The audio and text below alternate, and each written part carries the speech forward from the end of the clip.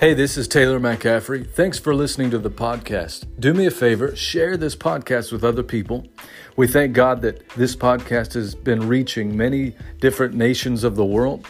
And also, if you haven't already, I want you to pray about partnering with us every month as we continue to preach the gospel and go after the harvest of souls. And we also feed hungry people with Feed the Hungry every single month. So if you'd like to be a part of that with us, our website is faithandfire.de. You can go to that website. All the giving information is there. And when you partner with us, a portion of your seed goes to helping feed the hungry. And obviously, as we continue to do live meetings and preach the gospel, you're a part with us of every single soul that's won into the kingdom. God bless you. Thanks for listening. Enjoy the podcast. Hey, everybody. Welcome to my first video podcast ever. I'll start doing it like this, but also the first podcast episode of 2022. And it's going to be great. I'm going to be doing the video format more often, probably from here on out. So I'll have the combination of the podcast and audio, and now the visual aspect, which I'll be uploading to YouTube and other social media as well. So enjoy the video aspect. I hope you enjoy it. Some things probably change, backgrounds and stuff like that. But I want to put this into your spirit today. I want to put this message. You can go with me to James chapter 4. This is something that I see a lot of Christians struggling with.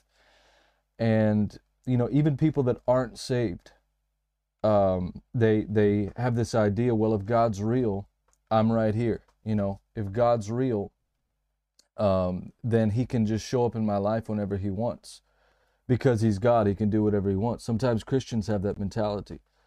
But I want to tell you that that mentality is dangerous because it will keep you from encountering God. It will keep you from encountering who he is. Excuse me while I adjust my screen.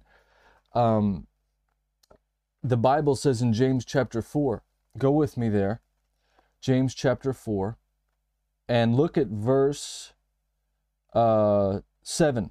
So humble yourselves before God, resist the devil, and he will flee from you. Come close to God, and he will come close to you. So notice it says that we initiate that process. When we come to God, first of all, anybody who comes to God must believe that he is, so that he exists, and that he's a rewarder of those who diligently seek him. Now, if people come to God, they can come to him believing that he exists, but the other half of that, believing that he's a rewarder of those who diligently seek him. And I don't want to take the time to deal with the diligently seeking aspect at the moment, even though that's very important. There's a reason why the Bible says diligently seeking, which involves consistency and, staying after it, basically, being diligent about it. But come close to God is what the Bible says, and then he will come close to you. So when people have the idea that God's God, he can do what he wants when he wants, if he wants to do something in my life, he knows where I am.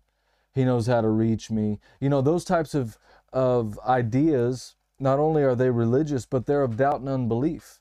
Because when we think of coming to God, most people have this idea of when they come to God that he's a judge and he's harsh, or that he doesn't like them today, or whatever the case is. But I want to encourage you today that whoever you are, even if you're not saved, God loves you. But if you're his child, if you're born again through Jesus Christ, then you have this confidence because of the blood of Jesus. The Bible says we come boldly and confidently to the throne of grace. And his blood is the only reason why we can come boldly and confidently. He was the perfect sacrifice, meaning he lived without sin, and then he died for our sins on the cross. So when we come to God, the Bible says he will come to us.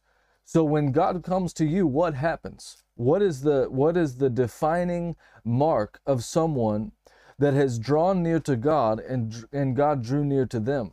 Well, look at the life of Jesus. Jesus is our great example as Christians. And so Jesus walked perfectly with the Father. And because of his sacrifice and his obedience, and the Bible says that when we're born again, we're now in Christ. Because of that reality, we can now have unbroken fellowship, if you want to call it that, with God. I think the word fellowship is kind of weird sometimes. Christians use that word to replace the idea of just hanging out or whatever, however you want to call it. I don't really care what word you use and what you can associate with. That's fine. But the point and bottom line is that when we spend time with God, we can do that without any sense of fear, any sense of inferiority because of our shortcomings, or however you want to say it. Look, Jesus made a way by his blood for us to come boldly and confidently before God. Now, those that are not born again have a reason to fear God. They have a reason, and I don't mean fear God in the righteous sense. I'm talking about they have a reason to fear the wrath of God, to fear coming to him. But the good news is, the Bible says in John 3:16, for God so loved the world, that means everybody, that whosoever comes to him and gives their life to him will not die, but will have eternal life. That's reality. So God so loved everybody on the earth. That's true. And so when we come to God, how do you come to God? Well, the way that you come to God is pretty much the same for everybody, because you come to him by faith. Faith is what pleases God. Hebrews 11:6, without faith it's impossible to please God. So anybody, whoever you are listening to this, whoever you are watching this, if you come to God with faith, he will not deny you, whether you've given your life to Jesus Christ or not. Faith is what pleases and gets his attention and causes him to respond, however you want to put it.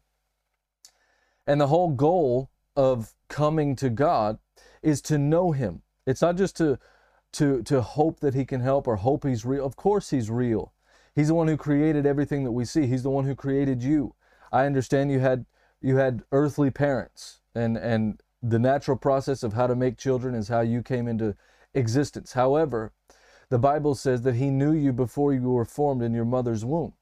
So God not only has a plan for you, but he wants to spend time with you. And when he spends time with you, it involves, when you come to him, how do you come to him? Do you come to him believing that he is? That's what the Bible says, believing that he is, believing that he exists, but also that he's a rewarder of those who diligently seek him.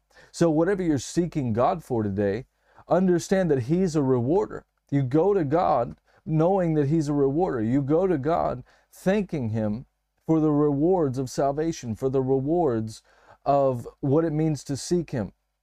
And I'm not going to take the time to get into all the different benefits and rewards of salvation at the moment. I want to make emphasis on, when you come to God, that's when he comes close to you. It's not you waiting on God and saying, well, when he has time, he must be busy. Sometimes people that are not saved call him the big sky daddy, or however they put it. I understand from the standpoint of someone who's not a believer why they use certain terminology.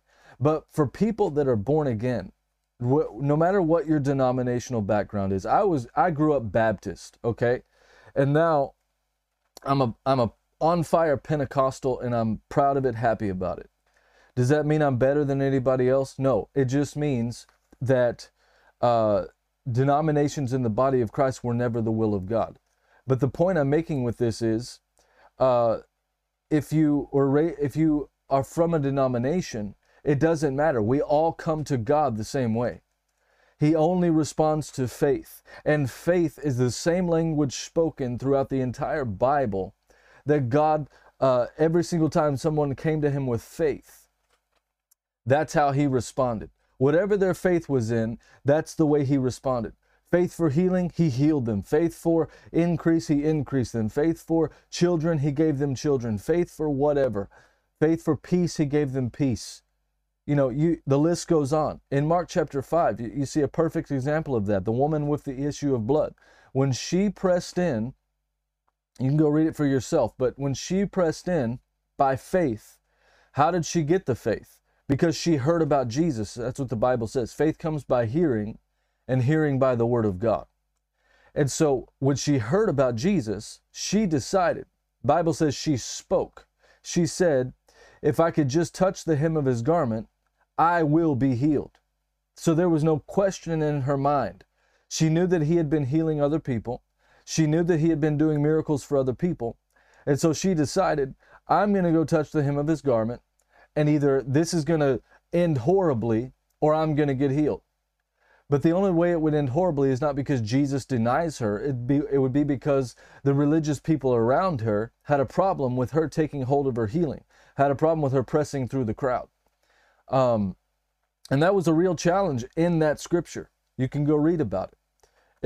I'll give you the verse context so you can go read about it in Mark chapter 5 for yourself. This is powerful stuff on how God operates. Mark chapter 5 and verse, you can start reading in verse 24 through about,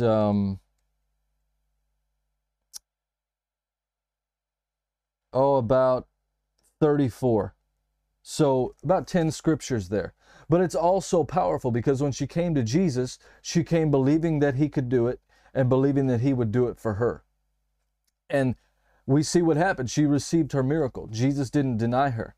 And I want to say this to you, whoever you are watching and listening, that whenever you come to God, you can have confidence that when you come to him with faith, when you come to him believing that he exists, but also believing that he's a rewarder of your diligent seeking, that he will not turn you down. He will not deny your request of faith. Father, whatever you would pray, Father, show me your glory, like people in the Old Testament prayed, or Father, I need you to heal my body.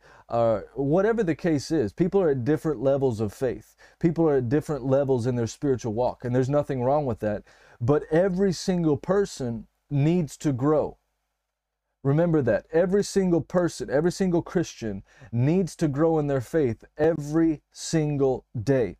So no matter what level of faith you believe that you're at, whether you feel like you're just a beginner at a low level, or you feel like you're somebody you're more of a well-seasoned believer, however you want to say it, that you have well-developed faith. Everybody needs to grow in faith every single day. Every Christian needs to grow in faith every single day. Why do they need to grow in faith? I need to grow in faith every single day. Why? Because the Bible says, again, Hebrews 11:6, without faith, it's impossible to please God. So if we want to please God, and as his children, we want to please him. It's not, yes, the blood of Jesus gives us entrance into salvation. Absolutely. However, the Bible doesn't say it's the blood of Jesus that pleases God. The Bible says it's our faith in him that pleases God.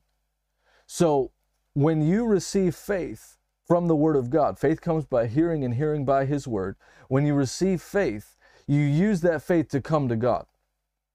And you can trust, because the Bible says in another scripture that he watches over his word to perform it. So you take the thing that produces faith in your spirit, which is his word, and you take that back to him in prayer. When you come to God, we pray. We say, Father, thank you for the blood of Jesus. Father, thank you for the Holy Spirit, our helper, our strengthener. And Father, your word says, fill in the blank. Your word says, by your stripes, by the stripes of Jesus, I was healed. So I thank you that when I gave my life to Jesus, I qualified for that scripture. By his stripes, I was healed. I take that now in the name of Jesus. I thank you that you have healed me. That's faith. That's the thing that pleases God. When you let it out of your mouth, when you take his word to him, he watches over his word to do what? To perform it in your life. Now, obviously, endurance has a part to play in this. Diligence has a part to play in this. And I'm not really covering that in this episode, but it's very important to stay consistent, to stay hungering after God. Hunger shows faith. Hunger shows persistence. Hunger shows diligence. Hunger shows consistency. Hunger lets God know how serious you are about seeking first the kingdom of God. Hungering doesn't mean you came to him one time and you didn't hear anything, or you didn't experience some sensation, so you gave up. That's not hungering. Hungering means that you constantly are going after it. You're never satisfied with, whatever. You don't allow what you sensed or didn't sense or heard or didn't hear to stop you from hungering after him. Father, thank you so much for this thing you did, but I thank you that you have greater, because the Bible says that you're able to do exceeding abundantly above all that I can ask or think, according to Ephesians chapter 3 and verse 20. Hallelujah. And so one of the biggest keys to coming to God is to know his word, because he responds to his word. His word is what produces faith.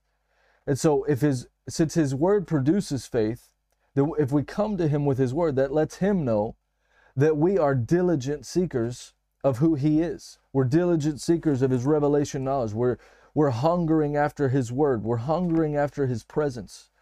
And when we do that, the Bible says he will draw near to us, or he will come close to us. Now, when you think about God coming close to somebody, consider that thought for a second. God coming close to you. What do you think is going to happen? Nothing bad, I can guarantee you that. Your flesh might not know what to do, because the flesh has a reaction to the presence of God. Why do you think people sing and dance and get excited in the Holy Ghost? And even more than that, why do you think people who aren't born again or yield to demonic entities, demonic things, why do you think that they manifest in a demonic way in the presence of God? I'm talking about in a service, in a situation where the presence of God, God draws close to somebody. Why do you think that happens? Because there is the flesh has a reaction to the presence of God. And somebody who is drawing near to God on a daily basis, on a regular basis, pressing into him, there will be a collision, if you want to put it that way, a collision of everything of the natural with the spiritual. Something's going to give, and I promise you, it won't be God's presence. The natural is changed by the supernatural. I want you to remember that. Even write it down. The natural is changed by the supernatural. And God is the originator of the supernatural realm. He's the one who created it. He's the one who created the realm of the spirit. Okay? People, they have different experiences in the realm of the spirit. And the realm of the spirit is not just Jesus and God and his angels. The realm of the spirit is everything. Devils, demons, Satan, angels, Jesus, God. It's all I won't say mixed, but it's all inclusive in the realm of the spirit. So the deciding factor of which side that you are going to experience is, have you given your life to Jesus Christ? Because if you haven't given your life to Jesus Christ, then when you open yourself up to the realm of the spirit, then you're going to experience the demonic side of it. And you're going to think, it's going to freak you out, and you're going to want to draw away from that stuff. But actually what needs to happen is, when you give your life to Jesus Christ, then now the blood of Jesus protects you, and the Holy Spirit protects you. And whenever you renew your mind to what the Bible says, then you start to realize, you start to educate yourself on what is going on in the realm of the spirit. What happens when I draw near to God? What happens whenever I come to God with his word? What happens if I take his word to him and experience his healing power? What happens when I pray in tongues? What happens when I praise God? The Bible is your education on how to act in the realm of the spirit. And also your Bible is your education on I don't want to say activating the realm of the Spirit, because the realm of the Spirit is always active. But how you should act in the realm of the Spirit, how you should speak. There are spiritual laws in the realm of the Spirit. There are spiritual laws. You can read about them in the Bible. The name of Jesus is a spiritual law, believe it or not. Yes, Jesus is a person. The Holy Spirit's a person. God the Father is the creator of everything. He's a person. He's a spiritual being. He's not just human. He's a spiritual being.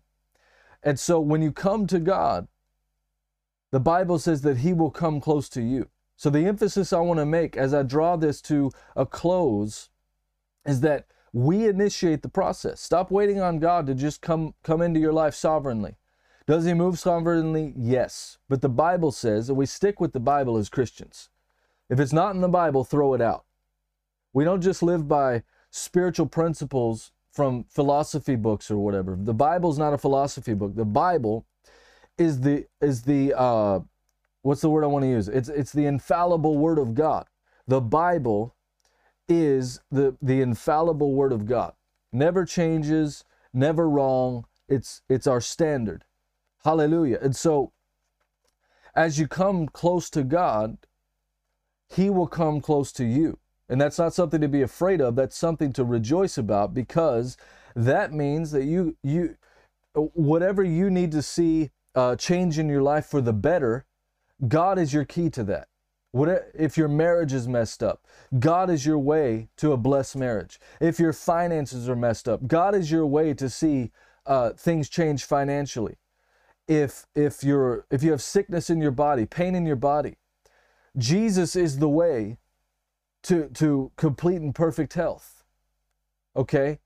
So everything negative in this world, everything of the curse of the law, everything of the curse that happened because of man's disobedience from Genesis chapter 3, everything of that is reversed the moment that you give your life to Jesus. Praise God. It's the truth. And so when we come close to God, He will come close to us. I want to emphasize that as I bring this to a close.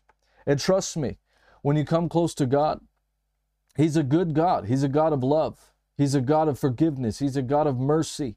He's a God of supernatural power. He's not just a God who makes you feel better while your life is falling apart, but there's no real power to change it. That's not God. He comforts you, absolutely. He is the comforter. The Holy Spirit is known as the comforter. So He comforts you in the middle of different things that you go through. But God, He gives you the power to supernaturally change the situations that need to change. Amen.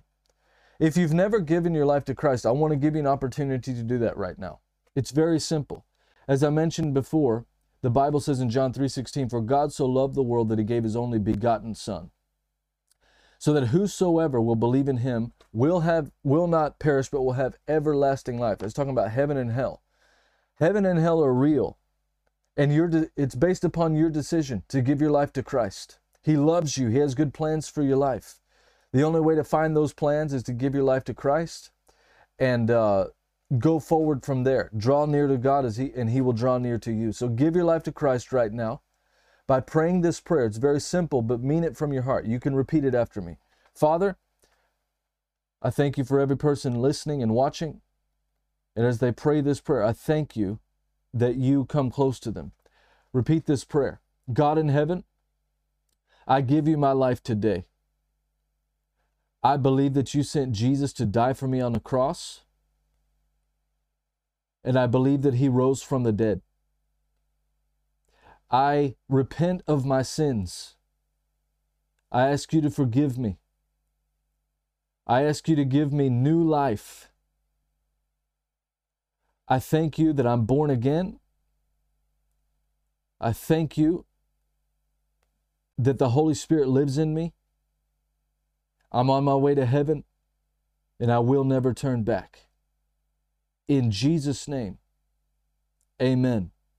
Now, I'm going to pray for you on something else real quick, because it's very important. It's called the baptism of the Holy Spirit. And It's vitally important to your walk with God. So if you want to receive that, and your prayer, the power of your prayers increase, and you know, you don't always know what to pray with in your mind. Your brain doesn't always know what to pray for, and all those things. What this is called is praying in other tongues, and it's from God. It's a gift for every single believer. So I'm going to pray for you. If you'd like to receive it, just lift your hands and receive it, and ask God to fill you with His Spirit. That's how you get it. You just request it. And as I pray for you, just receive it, and the Holy Spirit is gonna baptize you, and you'll be able to pray in tongues. Father, I thank you for every person watching and listening. If they have never been filled with the Spirit with the evidence of speaking in other tongues, I ask you right now to baptize them with the Holy Spirit. Help them to let their prayer language out. In the name of Jesus, I thank you for it right now. In Jesus' name, amen. If you prayed the prayer of salvation for the first time, or maybe you rededicated your life, and you don't know what to do next, I want you to do me a favor, contact me, let me know. You could do it in the YouTube comments, or you can contact me on other social media. You can go to our website, faithandfire.de, email us. Just find a way to let me know that you prayed the prayer so that I can help you in your walk with God. It's vitally, vitally important. I love you guys so much. Thank you for watching and listening. Make sure to share this with other people who need it. I'll be back on again soon with another podcast and another video. Be blessed. I'll see you next time.